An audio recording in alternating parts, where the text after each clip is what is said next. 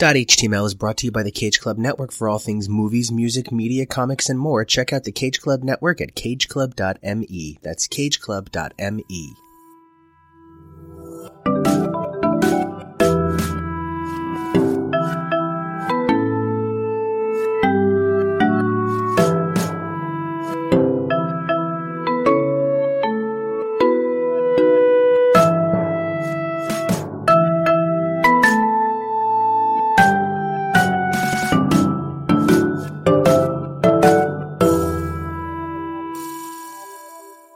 Everybody, and welcome back to MCU.html. I'm Nico. And I'm Kevo. And we're here to discuss the Marvel one-shots. Yes, now, I know we said we were going to discuss Captain America the Winter Soldier, but seeing as all of these fall at different points prior to Captain America the Winter Soldier, we thought it would be a good idea to discuss them first. And they actually, some of them have a much more interesting story behind them than the actual segment itself. True.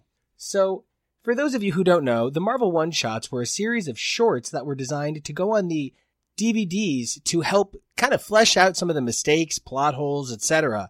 Comics have been doing this for a million years. Those of you who follow along with X's for Podcast are familiar with X-Men Classic, where once X-Men had become the powerhouse franchise success it had become, they wanted to find a way to publish the original stories for the digital comic market and before there were large hardcover and softcover collections released every month. So they released X-Men Classic. In order to make it feel like there was a reason to buy it if you already owned the issues, they inserted additional pages of story, oftentimes to clear up anything that had been retconned or help insert a little bit more character and personality into characters that were very two-dimensional. That's kind of what these are here to do. Ultimately, do they work? Do they not work? That's for everybody to decide on their own. I think it's kind of hit or miss. How about you, Kevo? Yeah, I think there's good and bad in all of these. I think I found certain things work better with the one-shots, like bridging the ending of The Incredible Hulk with the rest of the franchise and reconciling Tony Stark's appearance there. That makes a lot more sense with its one-shot. However, I am going to complain about the constant reuse of footage in that one, but we'll get to that.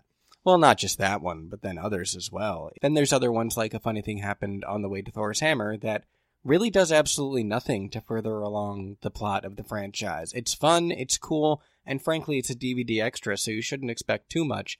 But in comparison to the other four, it just doesn't give much. And that was supposed to be the intent of these one-shots from the beginning. As you mentioned earlier, one-shots in the comics, that actually is specifically where they got the name for this series from, was to be one-shot stories that helped further and expand the Marvel Cinematic Universe. Apart from one minor reference to something else from the Marvel Universe, apart from the name of the gas station, there's nothing even connecting it to the rest of the Marvel Cinematic Universe. But I'm getting ahead of myself.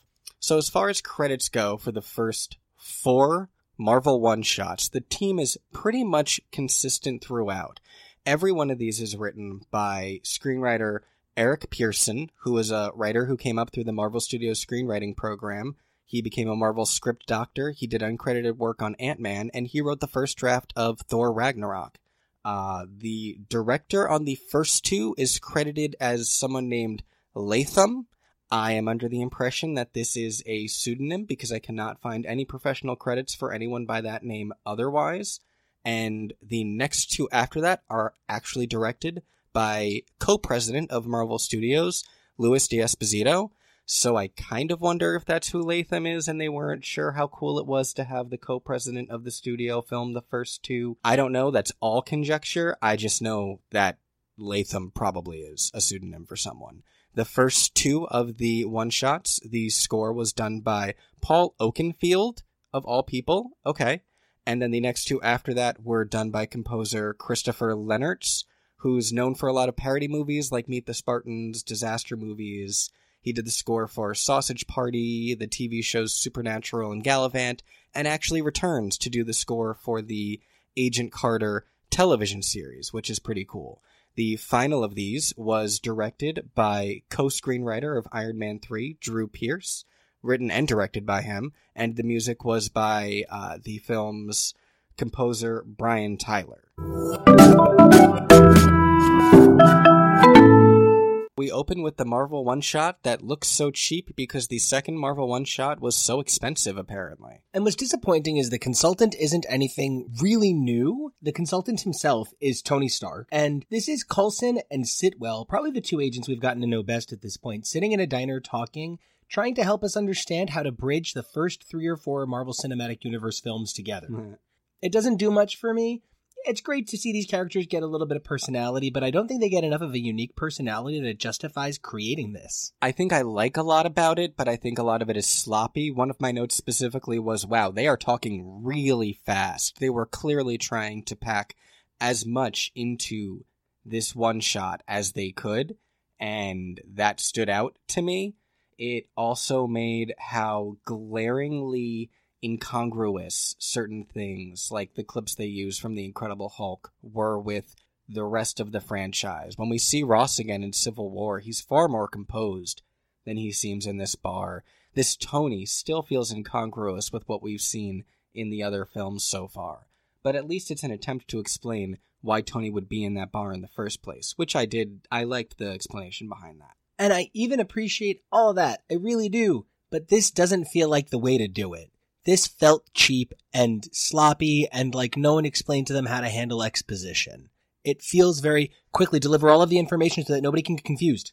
And this really throws a wrench into the notion that Iron Man 2, Thor, and the Incredible Hulk all happened in the same week. I don't feel like it's possible.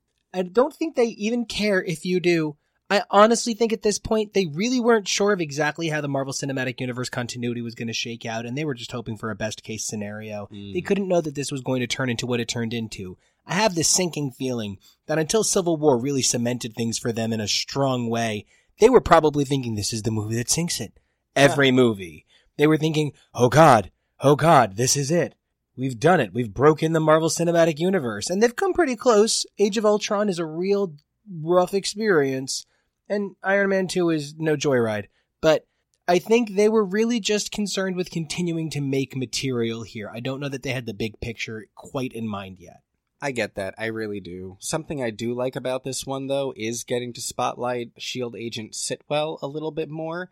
He's a character that appeared in a minor way in Thor, in a slightly larger way in The Avengers.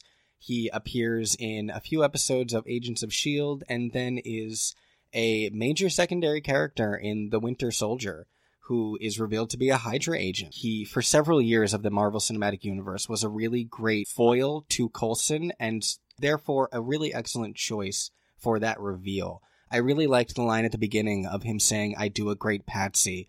I don't know if they had any idea at that time that that was where they were going to have this character go, but it does retroactively make the fact that he is a double agent, essentially, very interesting. I actually really didn't like that exchange, to be honest, the Patsy stuff. For a 4-minute segment where you are punching me in the face with so much exposition, you don't have time to do bits about how much you love Sorkin's circular dialogue. It just didn't fit the time constraints, as cute a moment as it was. Ultimately, it is made stronger by the fact that Sitwell turns out to be Hydra, but in and of itself, in this moment, it really bothers me in 4 minutes where you don't have 20 seconds to waste on one joke. I get that. I really do. Without the reveal of him being a secret Patsy, it is a lot less funny and giving characterization to a character that we don't get to sit down with a lot, which unfortunately is a lot of the characters that we meet in the one-shots. A funny thing happened on the way to Thor's hammer, I guess, is an apt title if the funny thing is Coulson was able to do things that make absolutely no sense with the rest of his character. If we're saying that there is this unbelievably out of universe moment, it's so strange because it feels like a generic action film. It doesn't feel like a moment in the Marvel Cinematic Universe. It feels like this even could have been a cute moment on another show. It's completely Coulson wish fulfillment. It just doesn't feel like this makes sense in his narrative here. I don't even feel it's fully incongruous is the thing. I guess, I mean, I don't feel it's impossible. I don't think it's impossible that he is able to do this, that he has this training, but its purpose is highly questionable. I don't think it adds anything to the narrative of the MCU or, frankly, Coulson, because I said I buy that he can do this, I didn't need to be shown that he can do this. He's a S.H.I.E.L.D. agent, so I would expect him to have some sort of combat training. Otherwise, he wouldn't have been asked to babysit Tony Stark in Iron Man 2. So why do I need to see him randomly beat up some convenience store robbers? Especially because it's so generic.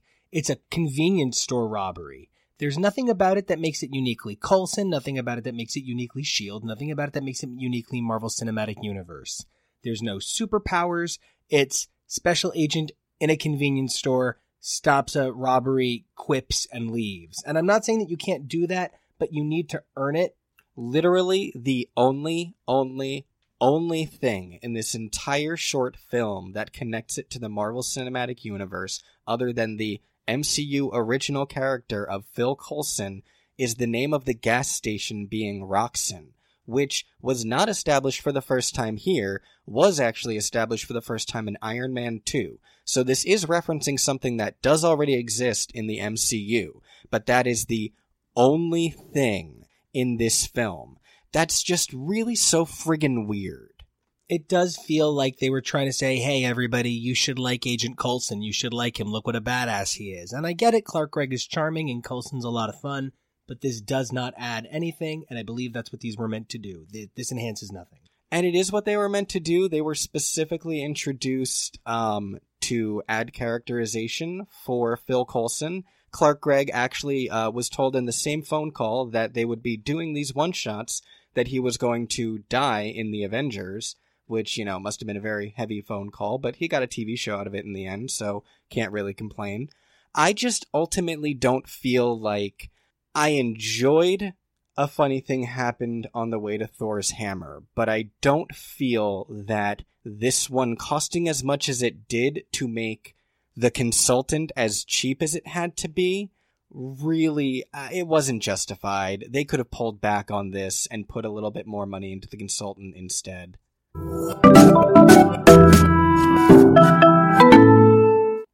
All right, and now we have what is the first nearly damn feature-length Marvel one-shot, item 47. I really thought this one could have been fun if it had been something that went anywhere, yes. But completely encapsulated, this does nothing for me. Completely encapsulated, this is kind of like an annoying waste of my time. Jesse Bradford and Lizzie Kaplan's were big gets to not do anything with them. It feels really, again, other than the fact that it is a Chitauri weapon that they are using, nothing about this feels Marvel. Yeah, that, and again, Sitwell, who is an original MCU character, so it's not fully connected to the MCU.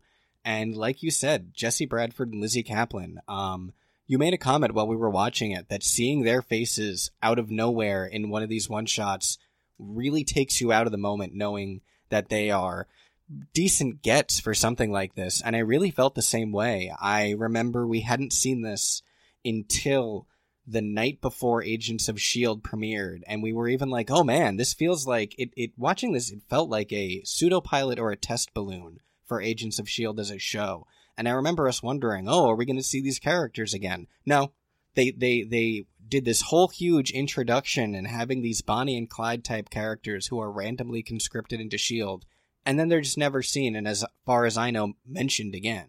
And I think part of the difficulty with that for me is that this feels in many ways completely out of the realm of storytelling we're used to from Marvel. This is just sort of a generic heist job. It isn't even a stylized heist job like in Ant-Man. It's just super generic. Smash and grab, yeah. Although it's important to note that this is the first one-shot that takes place after Coulson dies. They reference that they miss him, and instead Sitwell's a badass in the hotel. Yeah, very specifically, yes. I also have to say, while I really enjoy the direction by Louis D'Esposito, I think this is my least favorite as far as writing goes for the Marvel one-shots.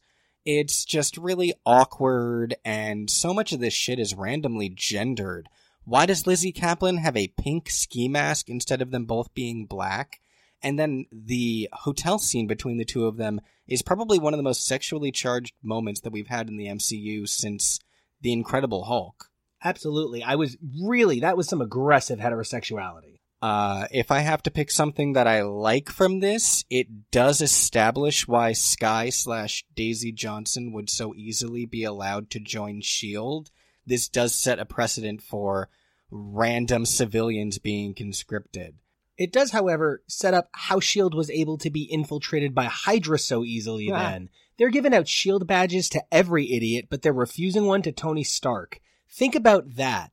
They don't think Tony Stark should join the Avengers, but they're letting anyone who stole some technology and was able to rob a bank and blow up a building with it onto S.H.I.E.L.D. This is going to be absolutely the kind of stuff that makes me believe, yeah, okay, Hydra could have infiltrated S.H.I.E.L.D.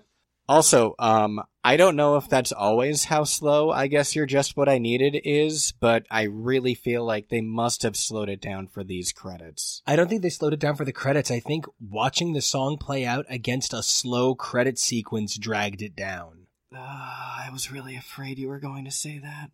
Yeah, it hurt. It did.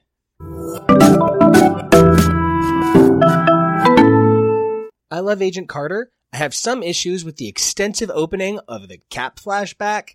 Again, so many of these one-shots use so much footage from something else. It's only like 40 seconds, but it's enough to bug me for some reason. I think because there's only 15 minutes of this film, for there to be 40 seconds borrowed from somewhere else feels cheap, although the most egregious offender was certainly the consultant.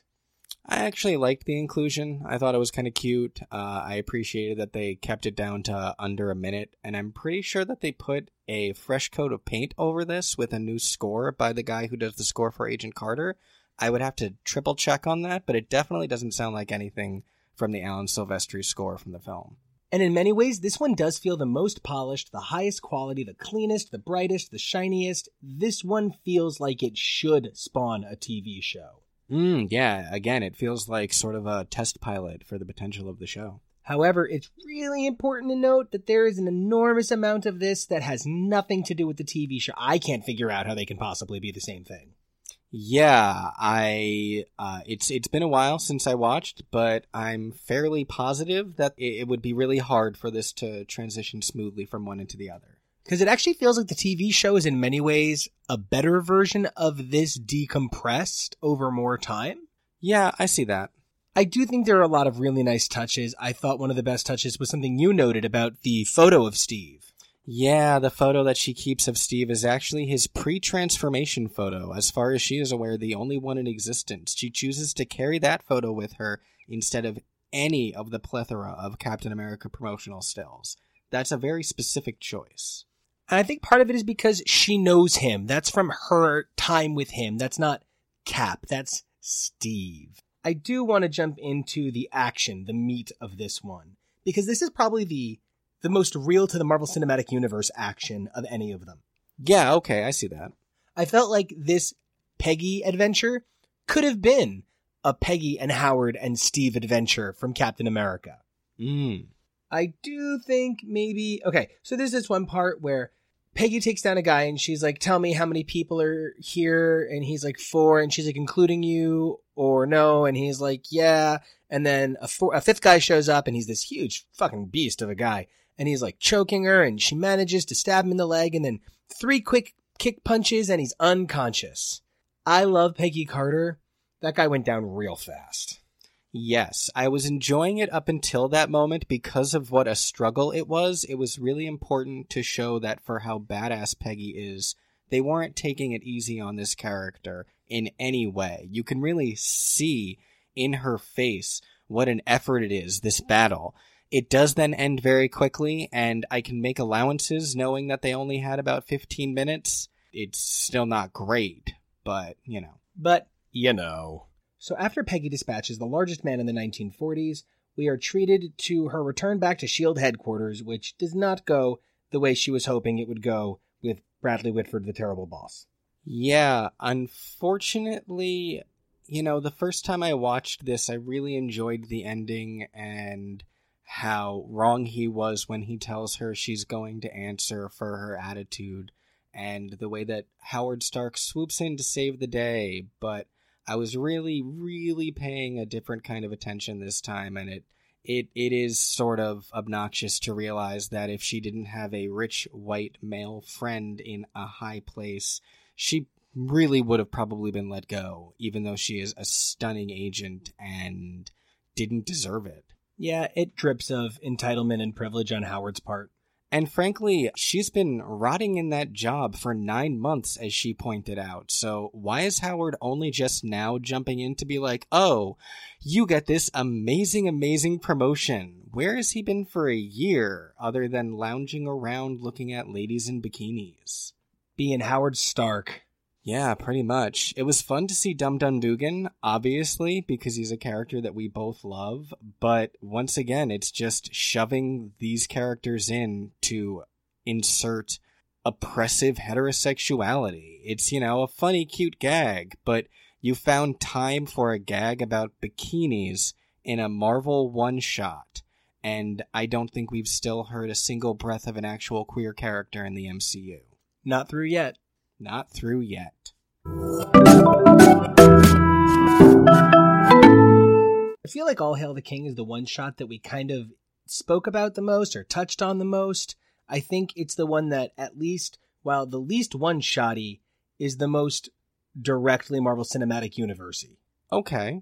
In that it directly deals with an actual Marvel Cinematic Universe character that isn't like a background agent, that isn't a brand new character created just for this who never appears again. This one is strictly about the bad guy from Iron Man 3. Okay, yeah, and it provides a lot of, while not necessarily vital, specific and significant information about what happens to a character after their film ends. Which I don't think we get a lot of those. One of the things that we've heard is that Michael Keaton will be reprising his role from Homecoming and Far From Home. And I think that might be one of the only villains who just pops back up out of nowhere other than Loki. It took Red Skull 17 films to make another appearance. And a different actor. Yeah, Hugo Weaving said that he didn't want to play bad guys anymore because it was messing his kids up. And I really, really applaud him for sticking to his guns and saying, no, I don't want to play the most unbelievable evil representation of Nazi terrorism in a climate where people are actually trying to be Nazis again. Yeah, the difference between the character Hugo Weaving had to play versus Ben Kingsley or Sam Rockwell, who we saw here again, or Tom Hiddleston, Red Skull is just pretty much straight up fucking evil. There's no cute, fun, anything. Red Skull is just fucking evil, and you can't really play anything else with that. Speaking of evil and not really much you can play with that, I don't love some of the prison stuff here. There's a lot of implications about prison life that we should be evolved past laughing at as a culture. Prison is nothing that we should be mocking, and I feel at times they took very gentle liberties, nothing egregious per se, but nothing I loved. Yeah, there were, it was a very, very soft interpretation of what Seagate Penitentiary would probably actually be like in real life. It was more of an Arrested Development take than an Oz. And that's very significant when you're talking about prisoners at this level. It's a little bit too silly and fun and safe. And yeah, of course I'm gonna say it. The prison rape gags aren't fucking funny. It seems like there wasn't anything about actual rape, so I appreciate that. But Trevor's little, we've all been to drama school, and then Sam Rockwell's boyfriend at the end, I'm pretty sure, based on all the stuff that we have watched so far, that is the closest that we have seen to any actual characters engaging in queer sex. And it's meant to be a joke. And I do want to point out the carelessness of making this some of the only queer representation in a Marvel Cinematic Universe film. We have endlessly discussed how Hammer is meant to be pathetic. So even if they want to say, no, Hammer is giving you queer representation, well, you gave us a bad guy who's a pathetic bad guy who isn't even good at being a bad guy. Great, thank you. You gave us low rent Tony Stark. It's just not great. And we don't know that this is actually that Hammer is bisexual or gay or queer or pan or cute prison boy sexual. We just know that he's in this relationship. So it could even not be queer representation, and it could be something really kind of sinister and gross. But Marvel's lack of commentary on the state of their queerdom constantly leaves us in this position. As a matter of fact, the only other quote-unquote canonically queer character in Marvel that I can think of would be either Valkyrie or Hela, and they're both in the same movie, and both of their references to queerness were cut. Now, both actresses have said they feel the character is queer, and I'm grateful for that. But we're still operating at a disadvantage here, where we're saying, well, there might be queerness if you look at it this way, upside down from the side. You know, ever since Eddie Redmayne said that thing about how he plays Newt Scamander in the Fantastic Beasts franchise as autistic, I've been thinking a lot about actor intent and the way that they play their characters and how I feel it translates to screen. And I think it has to be more than just an actor saying, well, this is how I play my character.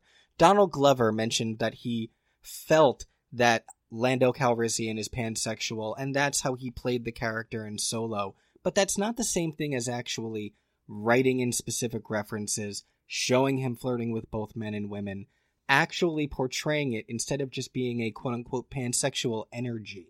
As a pansexual man, Don Glover, if you want to call me up and get tips, pointers, if you want to rehearse kissing scenes together, you beautiful man, I am here for you.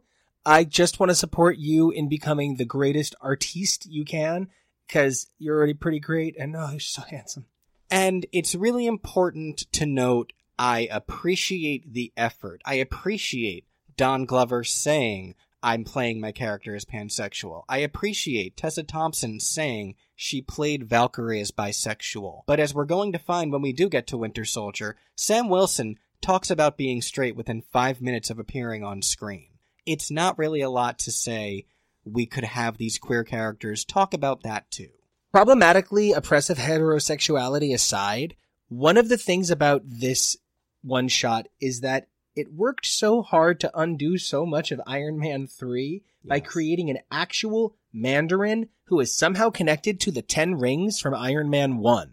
As evidenced by having the shot of the dude whose face got burned, and then he got paralyzed and killed by Stain. I can't remember his name off the top of my head, but that's a lot of details. Yeah, we'll call him Thumbring. Burnface. Thumbring Burnface. Thumbring Burnface. And then we meet White Guy Pinky Ring. Yeah, White Guy Pinky Ring with the tattoo.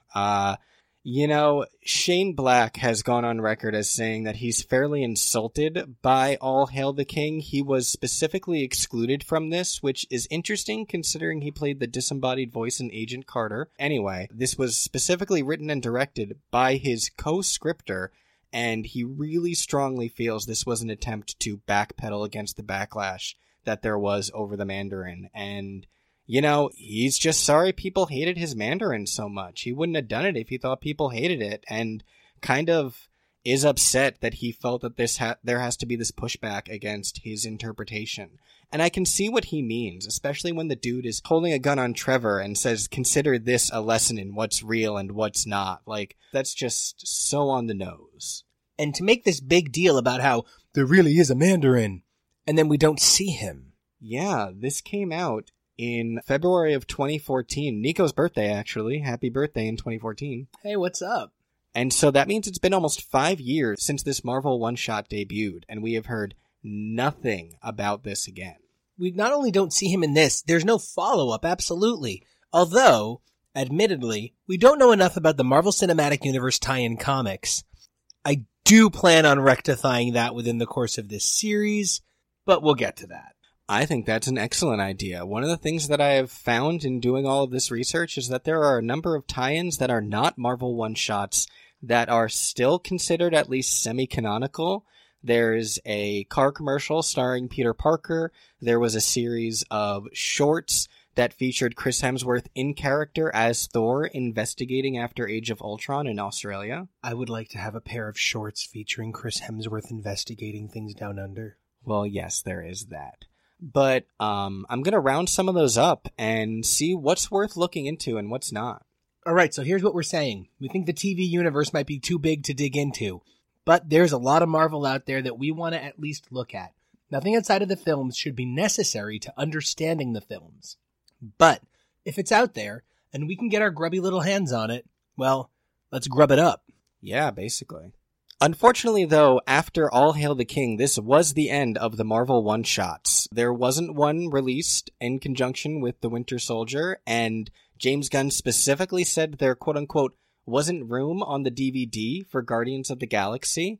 And then they just sort of stopped appearing and stopped being mentioned. There have been mentions over the years of potential ones. Drew Pearce said that he had written drafts for Sin and Crossbones, for Jessica Jones, and for Damage Control.